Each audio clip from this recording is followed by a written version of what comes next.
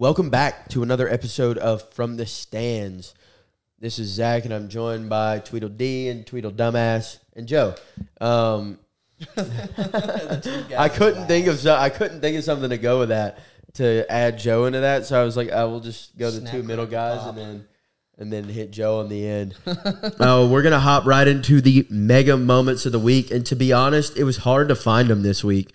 A lot of close games. Not a lot of, amazing performances. You actually had some down performances by some guys. But I am going to start, and my mega moment of the week is the New York Giants and Tommy D throwing 3 TDs, no picks, against the Washington Commanders, who started the season pretty hot and are now they fall to 4-7, I believe, after that loss. Bad day for Sam Howell, yes, but just a good day for the Giants all around. Tommy DeVito threw the rock well. Saquon played pretty well. Their receivers played well. The defense played well. It looked like Brian Daboll got his guys rallied, and they were really ready to play some football. And it's just a good thing to see. You know, they've been riddled with some injuries. Didn't have a good O-line to start the season to begin with. And then, Danny Dimes getting literally pounded in the pocket. Goes out with an injury. Then Tyrod Taylor, I feel for my dude, man. The guy has just been one of the unluckiest guys I've ever seen with injuries. Goes down. So they're on their third-string quarterback, but they get it done against a division rival, and that gives the New York Giants something to cheer about this week, being my mega moment of the week. Now, I couldn't find much either. I did think about taking Jayden Daniels, but at this point, it's what I expect from him. So he also played Georgia State. So I didn't want to double down this week. So I went to college basketball. I got the Bryant Bulldogs. They play basketball in a conference with Vermont and Binghamton. If you don't know where that is, it's in New York. And they go into Florida Atlantic, or they go up against Florida Atlantic, 22.5-point underdogs. And they beat the number 10 team in the country. It's the first ranked win that they have ever had in program history. I don't know anything else about them except they just beat a top 10 team and they play basically D2 basketball. So that is my mega moment of the golf week. clap for Bryant. Real good job, Bryant. All right, Jack. My mega moment of the week is kind of a string of weeks, but it has just kind of culminated into this week for me. My mega moment of the week is a team, and that team is Iowa. Iowa has hit 6 straight unders, being a mega moment for bettors all around the world. They have won, they're 9-2. They should be 10-1 if it wasn't for a horrible fair catch call against Minnesota, and they are continuing to hit the unders week after week after week after week, and they're playing Nebraska this week, and I can almost guarantee that they're probably going under. So my mega moment is Iowa for continuing to hit the under week after week. Money for all of you guys. That's right. Betting on that around the world. Joseph, what do we got? Yeah, Iowa better watch out. They got Chubba Purdy running after them this week. But with my mega moment, I'm going back to the NFL, the pro foosball, and I'm going to my Green Bay Packers, and the Green Bay Packers, and more specifically, Jordan Love. The first 300-yard game of his career, he absolutely balled out against Brandon Staley, the defensive-minded coach, in his shitty-ass defense. Bottom 5 defense in the NFL. He was able to keep pace with Justin Herbert, who many people think is a top 5 quarterback in the league. I think on a different team he might be. And fun fact about Jordan Love now, he now has 5 times the number of multi-touchdown games as Kenny Pickett does in his very short career. So that's just a fun fact. All right. So some good mega moments this week. We had to dig for those, but we found a few good ones. With the good, you always got to have the bad and the ugly, and that is what this next segment is for. You saw the good, you saw the great, you saw the mega moments. Now it's time for those mid moments, those bad moments, those you stink moments, those screaming at your TV moments, those my team is fucking ass moments, and we got them for you. Joe, lead us off with your mid moment of the week. Well, my last point leads me right into my mid moment of the week. We got Kenny Pickett and the suck-ass Pittsburgh Steelers as the mid moment of the week. You go against the Cleveland Browns with the guy who I keep calling Donovan Peoples-Jones. I don't know what's his real name. Dorian Thompson. Dorian Thompson-Robinson. I keep calling him Dorian Finney-Smith. So. DTR. And I think this is his first start because the first game. Second start because he started against the Ravens earlier in the year. I thought he came in as. I don't think he started that game. Did he start? I think he did. I can't remember. He definitely did because you were able to bet on his interceptions. Well, we'll give him second start. Doesn't matter. Well, anyways, the first one, if he did start, was a last-minute decision because that was when Deshaun Watson was going back and forth on whether he was going to come out or not. So I'll give him he was prepared for this game, but there's no excuse for why this rookie fifth or sixth round pick should be outplaying Kenny Pickett, who's a first-round talent. Kenny two gloves. Najee Harris sucks balls. He's slow as shit. We have yet to have a 400-yard game in, I think it's getting close to 60 games now. Are you talking about total offense? Yeah, total offense. Holy shit. Last I checked, it was 53, but that was like 4 weeks ago. That makes me even more mad to be a Falcons fan. And then to make matters worse, we are now currently ranked 32, 31, 30, 29, 28th in total points per game. We were averaging 16.5 points per game this season. Who's worse? The Giants. The only teams that are worse are Carolina, the Jets, the Patriots, and the Giants. And you're still in the playoff hunt. Yeah. If we make the playoffs, we'll be a first-round exit guaranteed. The Steelers They're suck ass. Matt Canada sucks ass. Mike Tomlin sucks ass. The whole team sucks ass. That's my mid-moment of the week. All right, Jack, what do we got? Well, the NBA doesn't get as much talk as sometimes it should here on the couch. So, casting couch. Yeah. So we're gonna shift gears over to the NBA for a second. Okay. A team that not many thought we're going to be like a playoff contender, a true playoff contender, but what some thought could be a play-in team just because of the sheer amount of young talent that they have. They acquired some guys this offseason. The Detroit Pistons have lost 11 games in a row.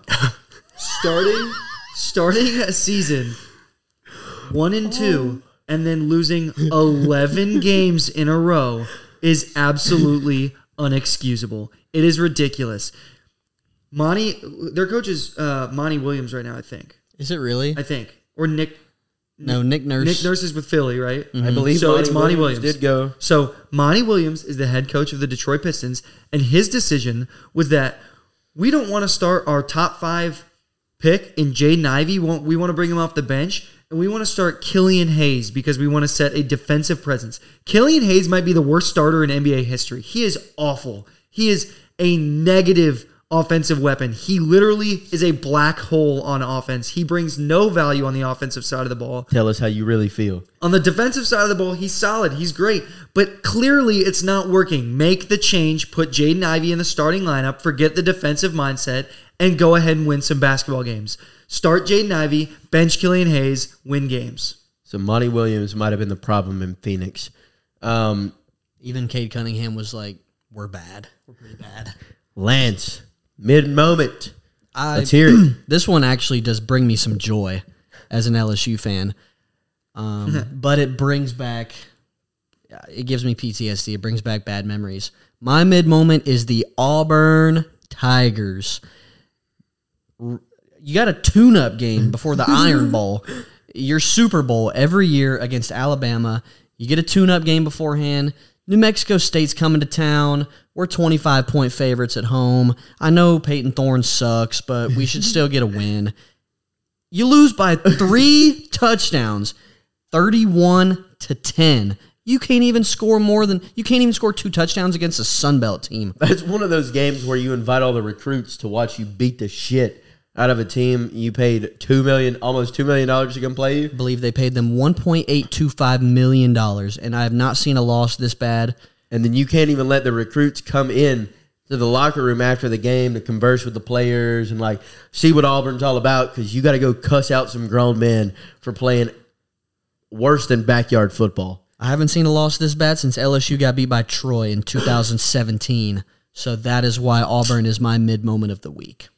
All right, well, if you've watched this podcast for a while, you will know that I am forever and always a Brandon Staley hater, and we are going to double down on that shit this week.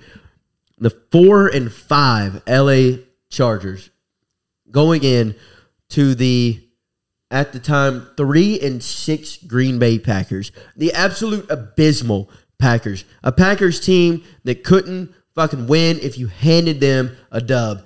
They had no identity. They had no idea what they were doing. Jordan Love was playing some pretty bad football. Packers fan base was in disarray. Who's our quarterback? What are we going to do? Is it Jordan Love moving forward? We might have to make a change. Oh, Lord, the organization is going down. And then, boom, the Chargers come to town and give the Packers more life. You're 4-5. You're still in the hunt somehow at 4-5 with more talent than most teams can boast in the NFL, with Joey Bosa, Derwin James, Khalil Mack, Justin Herbert, Austin Eckler, Keenan Allen, Kenneth Murray, and a first-round pick in Quentin Johnston, who has worse butterfingers than a 4-year-old. You go in there and you play just a pitiful game on both sides of the ball. Justin Herbert played pretty damn well. Over 300 yards of total offense, over 70 yards on the ground, 2 TDs, no picks, and your game plan is not good enough to beat the Aaron Jones-less Packers with Jordan Love. It's just absolutely pathetic. I don't know why Brandon Staley still has a job. It is beyond me at this point. It makes me mad, honestly, to watch the Chargers. I have liked Herb since he came out of college. I think Austin Eckler is a generational talent with the pass-catching ability. Keenan Allen continues to defy odds at his age and be one of the top receivers in the league year in and year out to play for one of the worst coaches in football and just suck ass. He sucks. He sucks.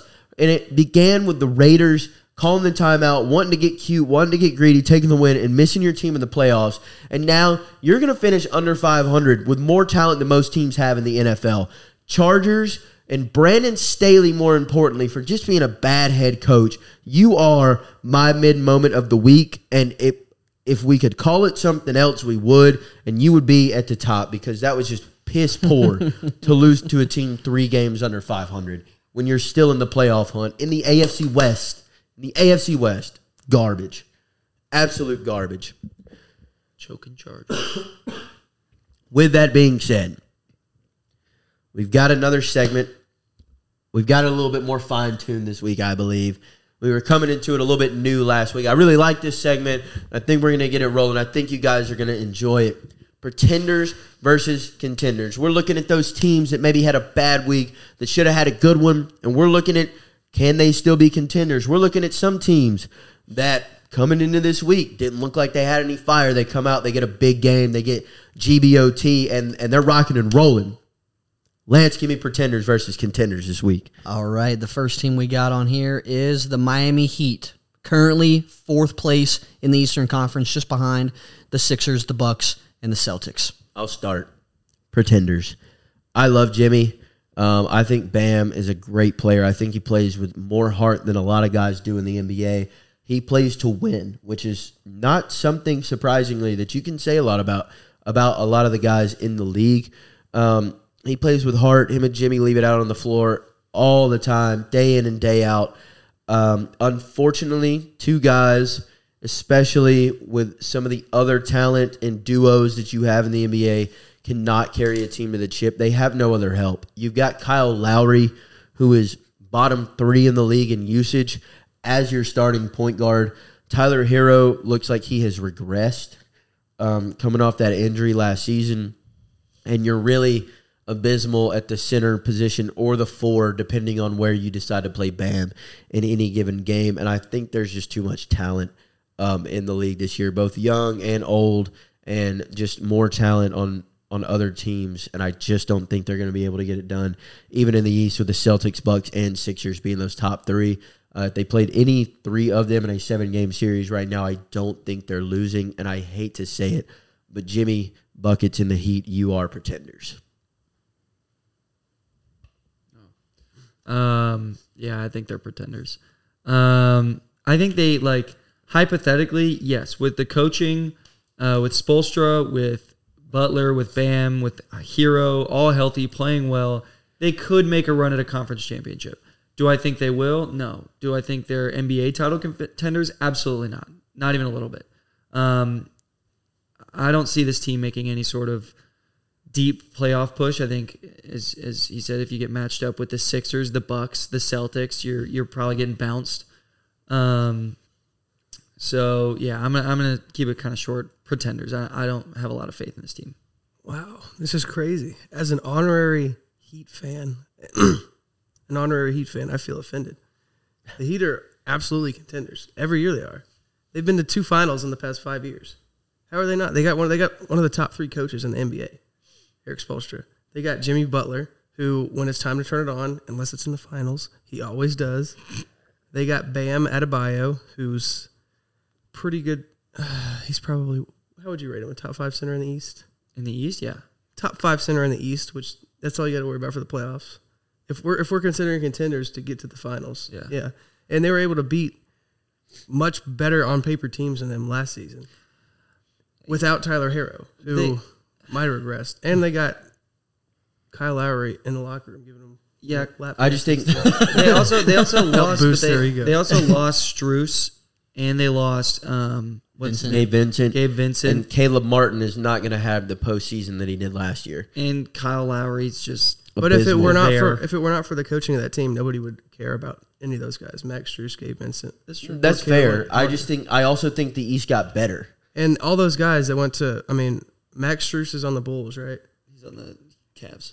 Or Cavs. Has he done anything? Yes. Because I know Gabe Vincent. He's been okay, I think. Gabe Vincent hasn't done shit for the Lakers.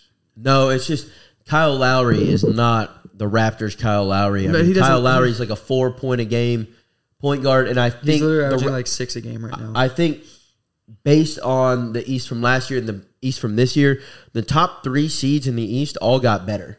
The Celtics got better with Tingus Pingus and the addition of Drew Holiday. The Bucks got better with Dame, and I think the 76ers got better with getting rid of the cancer that is James Harden. And Tyrese, you are seeing before our very eyes Tyrese Maxey blossoming into an NBA superstar. The kid's got game. I also think that the Knicks are not playing as well as they can on paper right now. Brunson is a dog. Julius Randle was. I don't know where his game went. He's back. The last 6 games, he's been good. Maybe it'll come back. 6 games, he was horrible. The last 6 games, he's been And I think the Cavs are a sneaky good team just with what they have on paper. Darius Garland is a good player. Donovan Mitchell is electric. Mobley and Allen provide you some scoring from the 4 and 5 with some good defense. So I think the East is better than it was last year, and I think the best teams in the East only got better, and I think the Heat got worse, which is why I got them as pretenders. The Pacers are a good team too right now. I would love to see a Heat Timberwolves finals. I would too. Look, I am a Jimmy fan till the end. I never wish anything good. I never wish anything but good things for Jimmy wherever he's playing. I just think with the additions that the top teams in the East made and the losses with no additions that the Heat made, it's just going to be too tough for them in the East. Still got time. What if they get Levine? Now we're completely different story now. Completely different story, but we'll have to see. And based on that current team, the current roster, I don't see them being contenders. Strus is averaging 14, 6, and 4, by the way. So pretty solid. That's a decent loss. Next team, good team. Been suspect the past few weeks. Washington Huskies currently fourth? In the college football playoff rankings. Was that the AP poll? They're 5th in everything. Yeah, because you got Georgia, Ohio State, Michigan, Florida State. Yeah, Florida State's 4. Unless they released new ones today. Oh, they are 4 in AP. Oh, they jumped in AP this week. Oh, that came out yesterday. 4th in the AP poll, not the college football playoff. My apologies. Number 4 in the AP poll, Washington. So for college, because we haven't done this with college, I don't think yet. Are we considering a national championship contender? Like they will play in the national championship is making them a contender? Was that the only playing in the national championship game or winning a title?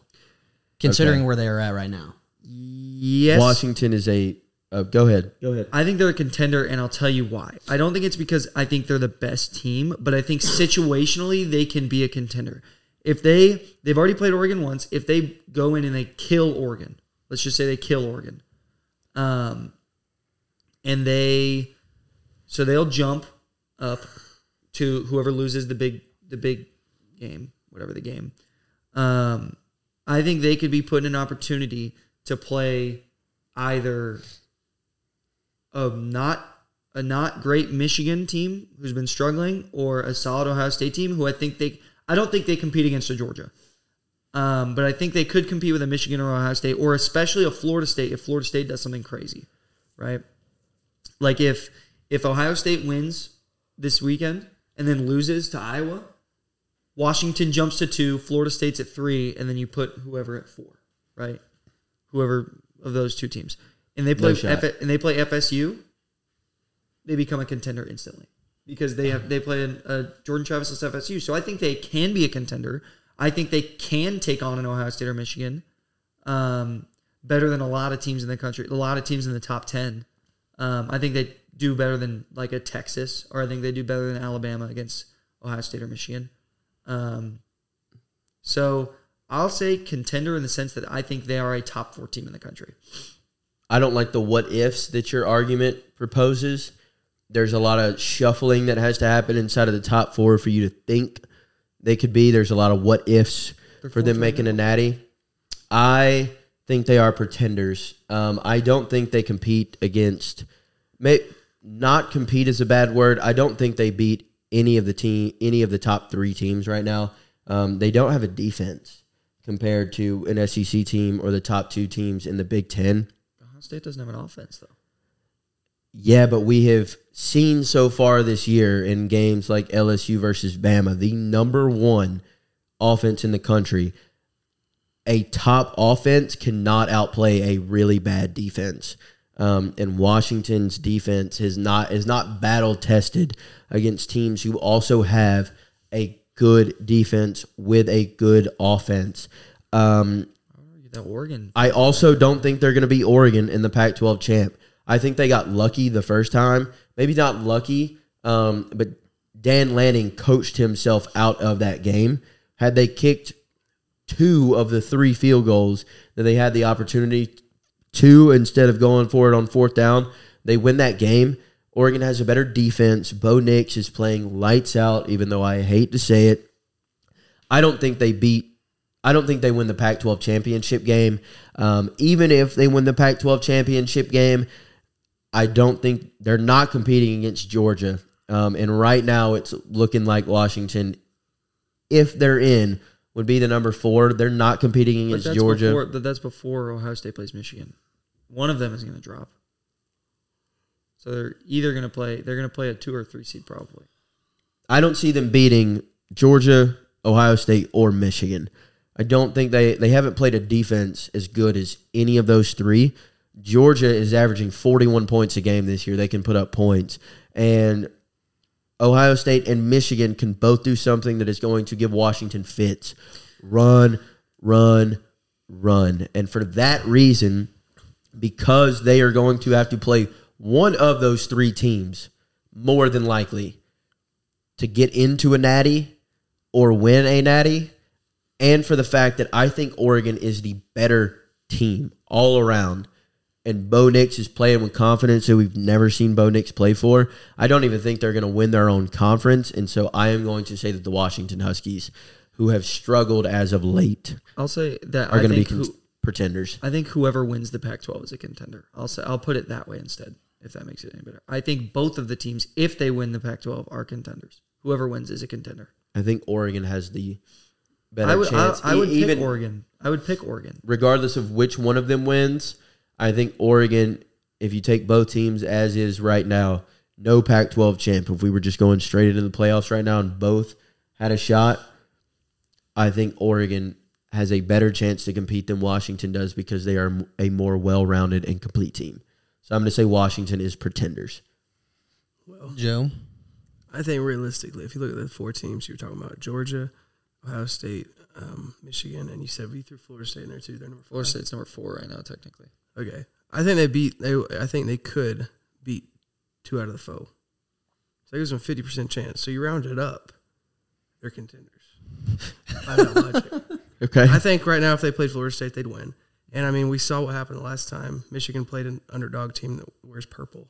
So It's true. Very true. Anything goes. I think they're contenders. I think they would definitely whoop up on Florida State, though. Yeah. That's fair. Just depending on the path, I guess. But if I'm looking at it, straight up right now, I don't believe so. But go ahead. Next team, the Houston Rockets, currently 7th in the West. right out the top seed in the play-in. This one can be. Hey, can we quick. all make this one quick? Yeah, Pretender. Pretender. Cool. Move on. Dylan Brooks is a cunt. They're a cool playoff. They're a cool play-in team.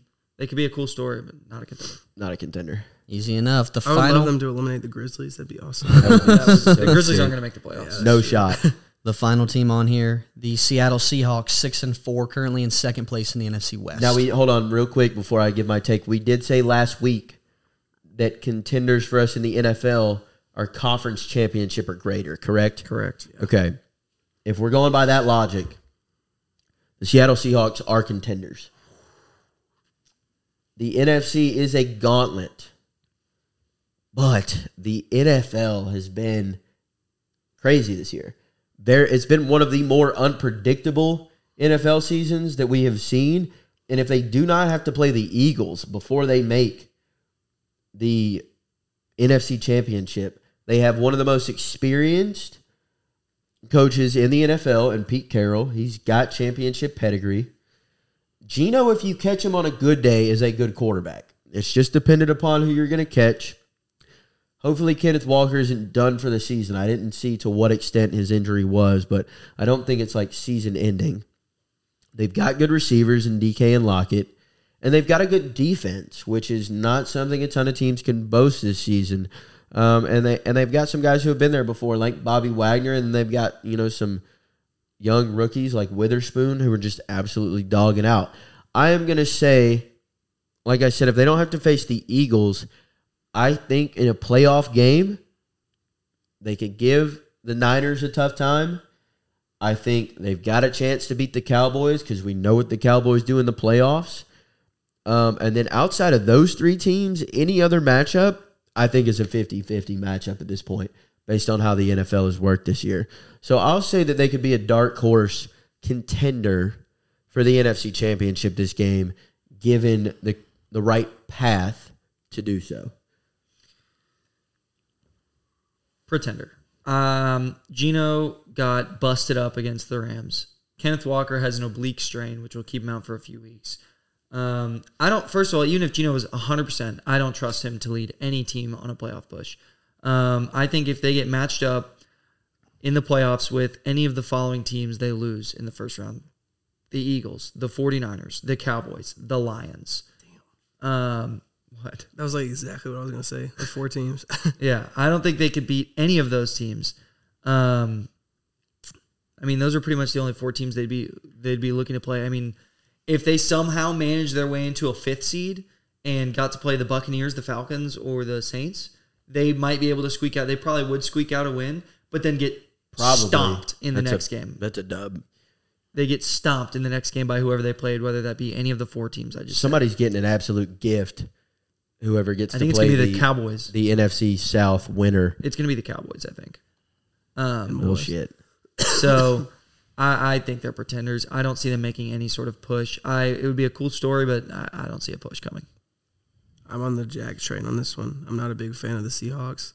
They don't have very many. I mean, they have a couple impressive wins. The defense is really solid. Yeah. The offense is just... Their And impressive that's the wins. only reason I got them as contenders. Their impressive wins were against the Browns, who started P.J. Walker, and I guess the Commanders maybe. And they had the Week 2 win against They the beat the Lions in Lions, overtime. But they also lost twice to the Rams. They let the Panthers score 27 points on them.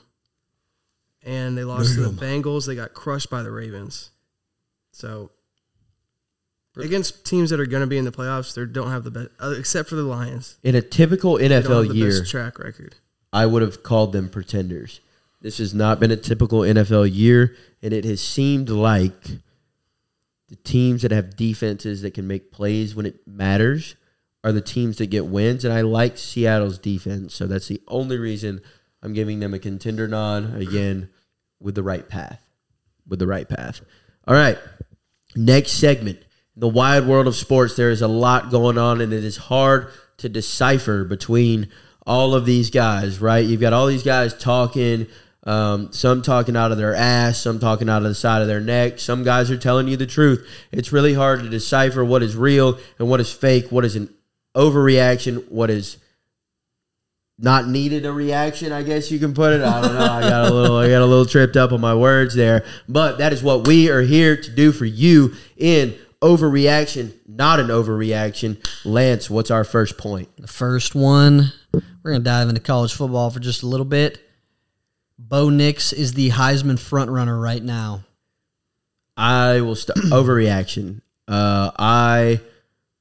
First off, I don't like to say anything nice about any other team in the SEC. Let me just be clear about that. No player in the SEC, no coach in the SEC, no team in the SEC. I am a Dogs fan, ride or die, and so I'm never going to say anything nice about somebody we got to play either in the regular season or maybe, in a few SEC championships. What I will say is Jayden Daniels is putting up Caleb Williams numbers from last year. He's doing it on both. He's doing it in multiple ways, through the air and on the ground. He is the only reason that team has any wins this season, and he's doing it all in spite of a terrible defense and a very mediocre coach in Brian Kelly. So I am going to say that is an overreaction. Jayden Daniels with an 8-touchdown performance this past weekend is my Heisman front runner. You can go first. All right, well, I actually like Bo Nix, and I think he got that dog in him. But I don't think you can just ignore the stone-cold numbers of the situation. Jayden Daniels is putting up Heisman numbers week in and week out. He's the high-scoring guy. I don't watch him play because I don't watch college football, but from what I hear and the highlights I see, he should be the front runner. Bo Nix, I think if he wins out, which he should, and then crushes Washington in the the Pac-12 championship, I think maybe he's got a case. Yeah, it's going to be hard. But as of right now, it's Jayden Daniels. I don't think it's an overreaction at all. I think Bo Nix is the front runner right now, and I think we're getting our numbers really skewed right now because of the way that LSU is playing their games. LSU is playing their games so that Jayden Daniels can be the Heisman winner. They're trying to force him into a Heisman conversation. What did Oregon do with Bo Nix against Arizona State this past weekend? Pulled him after the first half. He played one possession in the second half. Jayden Daniels was on the field until the last snap against Georgia State. Bo Nix threw for 400 yards and 6 touchdowns in the first half, and then they pulled him. I think we're getting very skewed right now. Bo Nix is playing good football when it matters, and he doesn't have the same counting stats, but he's almost equaling them in almost half the playing time. Jayden Daniels plays through unless he's hurt, plays through every game. All the way through. He does not get pulled. Something that we saw with Stetson last year at UGA. How many fourth quarters did you see Stetson playing last year? I will input. Jayden Daniels I watch every LSU game for the most part. Jayden Daniels has no choice but to play the entire game, or we will lose most games. He didn't. I will admit, the Georgia State game was a little bit of stat padding. It was all stat padding. But we are currently 8-3. And without Jayden Daniels, we could be 6-5, even 5-6. I'm not arguing his impact. His impact is there, and you should be starting him. He has no choice but we can't be going he scored 8 touchdowns in a game. When if Bo Nix stayed in that game against Arizona State, he legitimately could have scored 10. But you can't take it away from Jayden because they pulled Bo. Now you're saying Bo's incredible because it was in one half, and then poor Bo because Bo didn't get the stat pad. But it's not fair to take it away. I'm not taking from the other away. guy. I'm saying it's impressive that Bo Nix is doing it in half the time. It's not fair to say that Jayden Daniels stats are this much better. You're saying Bo Nix has not been pulled after the first half in every game this year. I'm talking about this game in particular. In this game in particular, he was pulled in the first half. But one game against Arizona State should not make his Heisman case. I think you are now giving him a little bit too much credit in the Arizona State game for going, he had 6 touchdowns. Okay, Jayden played a D1 team in Georgia State. That's a D1 football team. He threw for 412 and 4 touchdowns the game before that. He threw for 386 and 4 touchdowns before that. He's playing the whole game.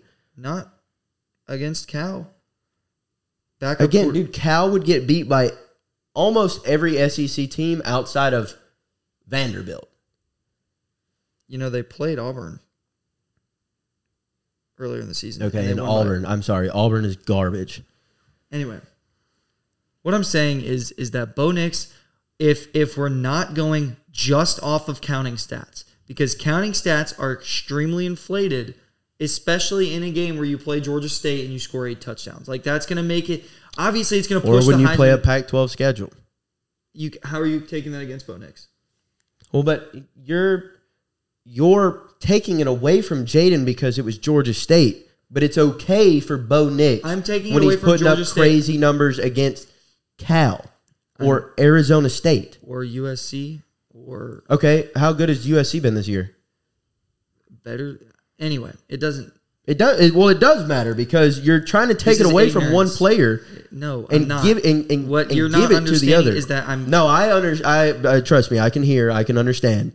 What you're trying to do is say, well, Bo this, Bo that, but then on the opposite side, it's, well, Jayden did the same thing, but in twice the time. There is no fucking chance that Jayden Daniels has played twice the minutes that Bo Nix has played this year. In twice the time in the most recent game. One game. Okay. Well, I'm gonna just let you finish because you're spewing shit out of your ass about how Georgia State is bad. Georgia State's bad. It doesn't count because Jayden played the whole game. But Arizona State is also fucking ass. All I'm saying is that the reason for this question and the reason that Jayden Daniels is being pushed so much is because in the last 2 games he has 14 touchdowns. That's the reason he's being pushed. So he was dropped all the way down to like 8th in odds 3 weeks ago. But he's been pushed so far because of these last 2 weeks. And they've been great weeks. But you can't hold it the same as if he's playing Power 5 schools. Like, yes, he's playing good games, but that's been held against players in the past for not playing the same schedule. And Oregon is a better football team. They have won more games against better teams. Okay, but did we hold that against Caleb Williams last year? No, for a three loss no. USC team who plays a Pac-12 schedule?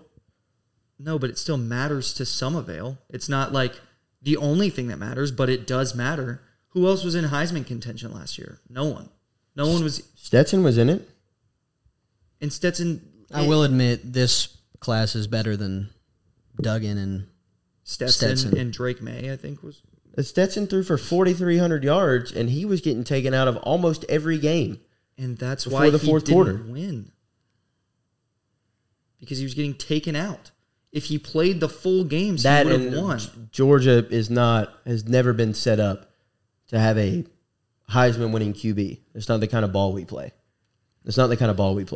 But I think it's very hard to deny a guy right now who has 3,577 passing yards to go with 1,014 rushing yards. Yep. One of 11 players to do such in college football history with 46 total TDs and 4 picks with the nation's best QBR.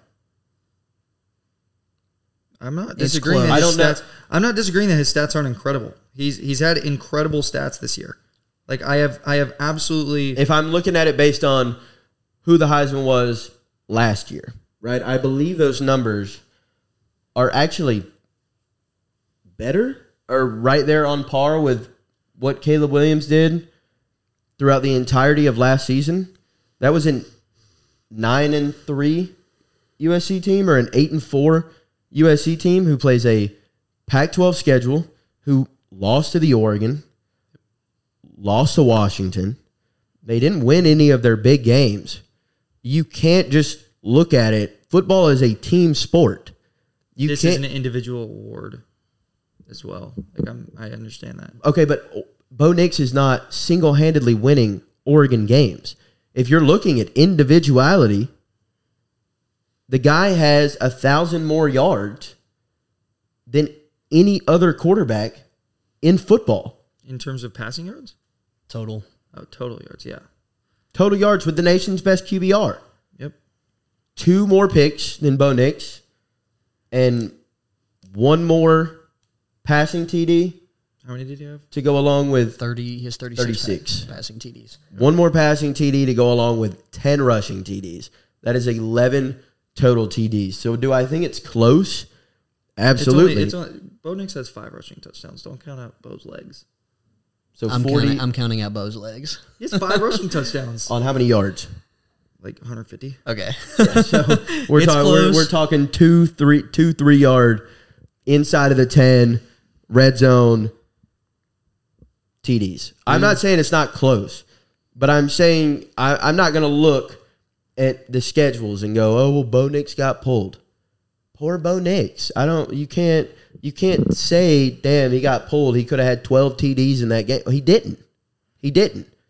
And if Dan Lanning cared about having the Heisman winner, he would have left him on the field.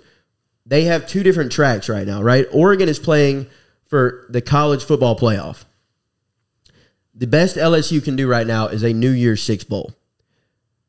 They would not even be in the conversation. They might not make a bowl game if Jayden Daniels was not playing for them.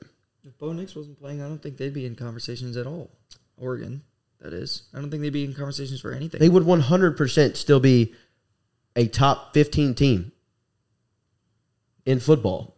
They have something that LSU does not, a defense. And I think Dan Lanning's a better coach than Brian Kelly. I wouldn't say that yet. I don't know. It's kind of close. It's close-ish. Brian Kelly has done. You can't. I wouldn't say Dan Lanning is better than Brian Kelly. Dan Lanning's been a head coach for like 2-3 years. A year and a half. And he's about to have a college football playoff team. Brian Kelly's had 2 of those, 3 of those. We'll see what Oregon does in the playoff. I guess it matters. And it's going to be close. We'll find out in about 2.5 weeks. Got a little off track. Here's our next topic. Chargers finish in last in the AFC West. Not an overreaction. They just lost their best defensive player, probably for the season, in Joey Bosa. I haven't seen any updates about his injuries. They have one of the worst QBs in football. It looks like Austin Eckler has lost his step, indeed, which is... I think you said one of the worst QBs in football? I meant to say worst head coaches in football. I've done that several times today. One of the worst head coaches in football, and Brandon Staley. I think Austin Eckler has lost his step. I think he's actually hurt the running back market in the sense of this is why they don't pay running backs over the age of like 27, 28, because this is what they look like at 30, 31. He's not playing the same ball. They don't have anything on the outside of Keenan Allen. Quentin Johnson looks like he should have been a 7th round pick. The kid has no hands. And I hate to see it. With his size, thought he was going to be a great NFL running back. I thought he got paired with the perfect QB in Justin Herbert. He couldn't catch a ball if you sat it in his hands. That's how bad he has been this season. And that defense is not playing like what the names on their jerseys say. They're 4-6. You've now got, is that 2 4-6 teams in the AFC West? It's only one. The Broncos and the Raiders are both. The Raiders might be 5-6. Broncos are 5-5. The Raiders? They've won 5 games, though. I think. Mm-hmm. I think the Chargers still finish out with a pretty tough schedule. Still got to play Baltimore. I believe they got to play the Chiefs again. So there's 2 guaranteed losses, and they have nothing. Played the Chiefs twice, I think, didn't they? They play them one more time. Oh gosh. And that sucks. They play the Broncos. they haven't played the Broncos yet. They play them twice. They have no identity. They play the Bills. They have no identity, and they're playing for nothing at this point. They're playing for nothing. I think this is Brandon Staley's last year, and I do not think that is an overreaction. I think we would all be shocked based on what we thought at the beginning of the season and the potential that the Chargers had, but I don't think it would be. I don't think I would be super surprised at this very point in the season to see them finish last in the West. 2 things. Really quickly. Just as fast as humanly possible. Will not touch on this again. I think Jayden Daniels is going to win, but I think Bo Nix is the front runner. That's my 2 cents on it. I didn't say that at first, but Bo Nix is the front runner. Jayden Daniels will win. Anyway, moving on. The Chargers coming in last place. is an overreaction simply because of the fact that they are too talented and the Raiders suck. They have a better quarterback than the Raiders, which is the most important piece. Saying the Raiders suck isn't really fair when they've won more games than the Chargers. Do you think the Raiders suck? No. Really? Okay, if the Raiders suck, the Chargers suck. That's fine. I think the Chargers are more talented. I think the Chargers finish off with a tougher schedule. I agree. I think they're more talented, though. I think they have a better quarterback. They're not starting a rookie 5th-round player pick. I just think they have the pieces to be successful. They just haven't put it together, which ends up equaling at some point wins. At some point, somewhere or another, they're going to win a couple games because they're just too talented not to. The talent has meant nothing for that team this season. 4 times it's meant something. They have 4 wins. I mean, it means something. They should be 0-11 with their head coach. Realistically, their head coach is awful. But I think the Raiders are going to finish off worse than the Chargers. So I'll say not an overreaction, but the 4 wins for the Chargers this season: the Vikings in Week 3 when they were absolutely abysmal. Who's they? The Vikings. In Week 3, they were on the 3rd straight of a 4-game slide. The Raiders with Josh McDaniels in Week 4. That's 2 of their wins. The Bears in October. And the Jets in a Monday night game. They finish with the Ravens, loss. The Pats, win. The Broncos, probably a loss.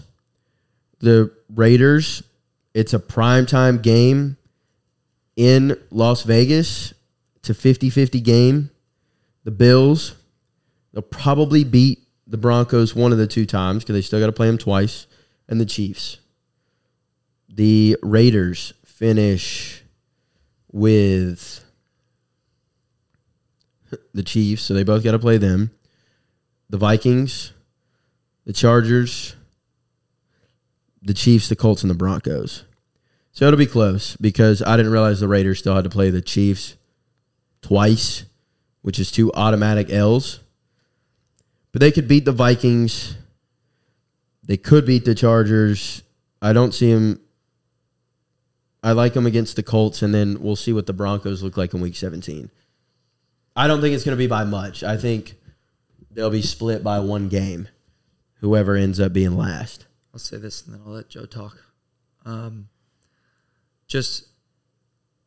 I don't think it's fair to hold, as you said 15 minutes ago, I don't think it's fair to hold someone's schedule against them. I don't think that's necessary. Like, oh, their wins are only the Jets, the Bears, the da-da-da-da-da. Like, yes, I get it. They're not intense, super quality wins. But it's a completely different sentiment. We're talking about an entire team. Right, but it's an NFL team at the end of the day. It's like anybody could beat anybody in the NFL. So I don't know if it's necessarily fair to hold that against them in terms of they've won 4 games, but they were against shitty opponents. I think they can beat. I think when we're looking at one of those wins coming against a bottom 3 team in the NFL and the Bears, and then the Jets, who are bottom 5, no Rodgers, I think I'm not holding them against them. I'm giving it to the people watching this at face value that 2 of their 4 wins are against bottom 5 opponents in the NFL. That's just a fact. I'm not holding I'm not holding it against them. I'm stating a fact. 2 of their wins are against bottom 5 teams in the NFL, and I don't think they have, at the time of any of their wins, a win against a team that has even been 500. Those are just facts. Not holding it against them. Those are straight data facts. Anyway, what do you think? I'm just going to keep it short because pretty much all the points have been made. The winner of Week 15, Raiders, Chargers, will win 3rd place. The loser will be in 4th. So 50-50. That's fair. Separated by 1 game. I do agree with that. All right. The Suns super team experiment will fail. overreaction. It's been a week and a half. It's been 3 weeks. I mean, overreaction. They've just been hurt. They've played one game together. We haven't even seen it yet. So until we see it, I don't think it's fair to make it.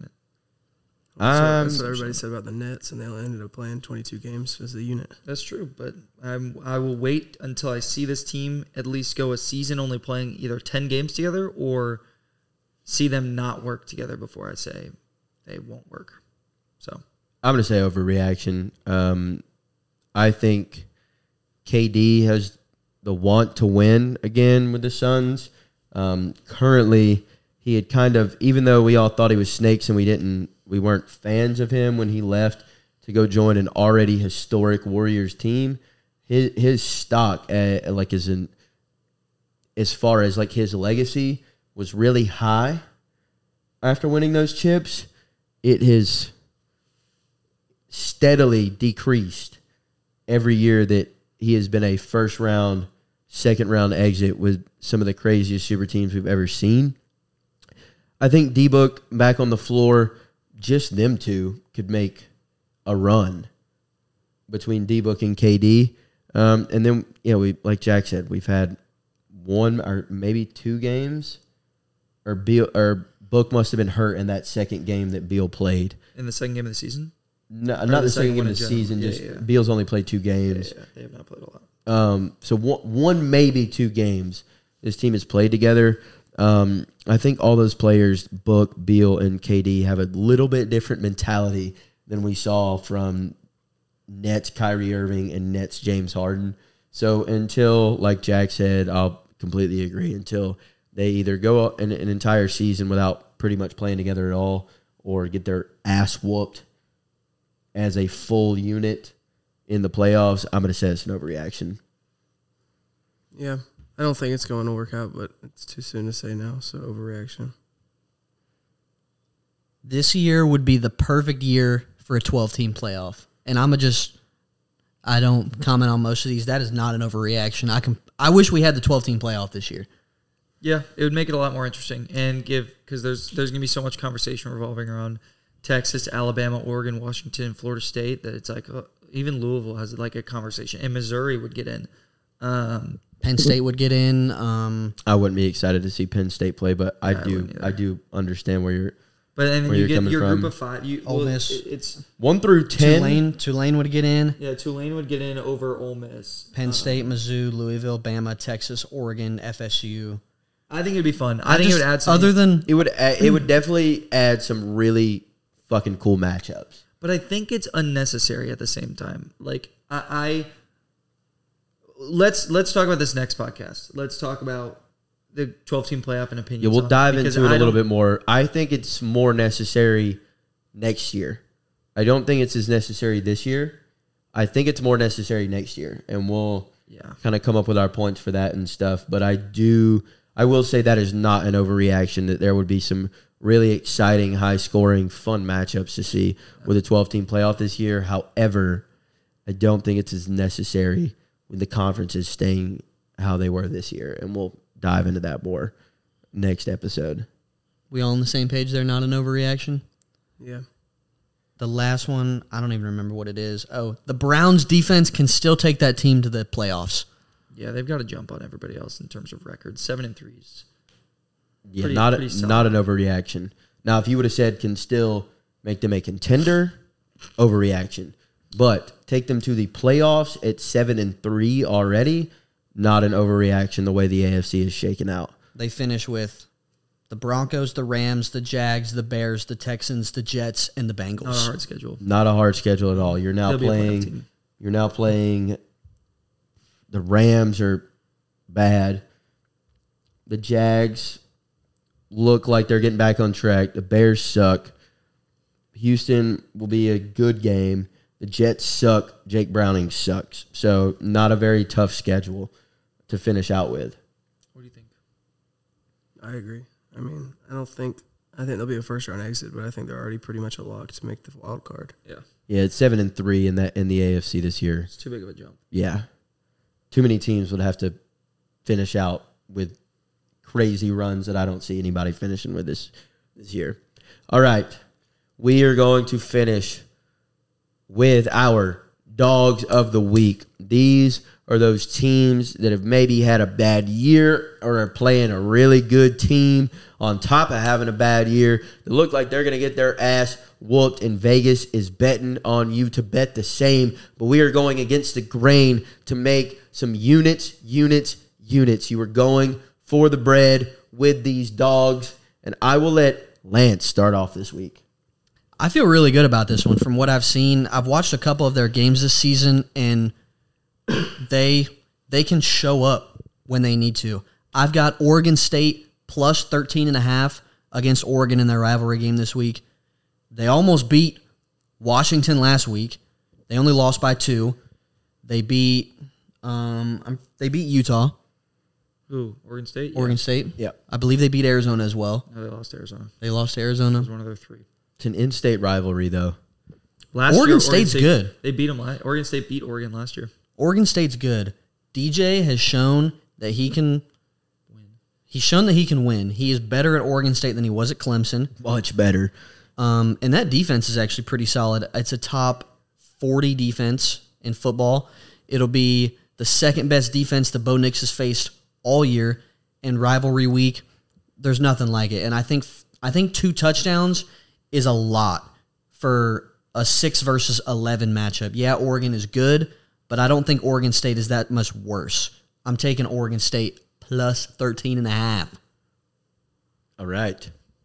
We'll go next, I guess. I'm taking Texas Tech plus 13.5 against Texas this week. Texas, other than BYU in their last 5, have all been 7-point or under wins. They're just not a flashy team. They're not a team built to blow you out. They no longer have Jonathan Brooks. They don't have Jonathan Brooks. It's an in-state rivalry. I believe most years it's a pretty good game.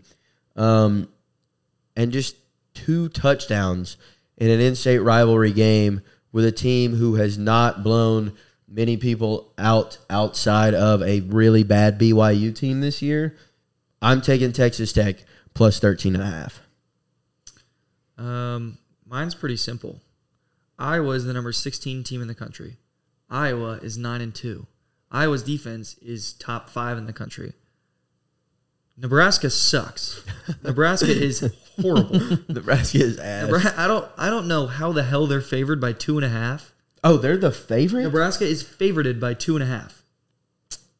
So give me Iowa -2 or plus 2.5, and give me the under.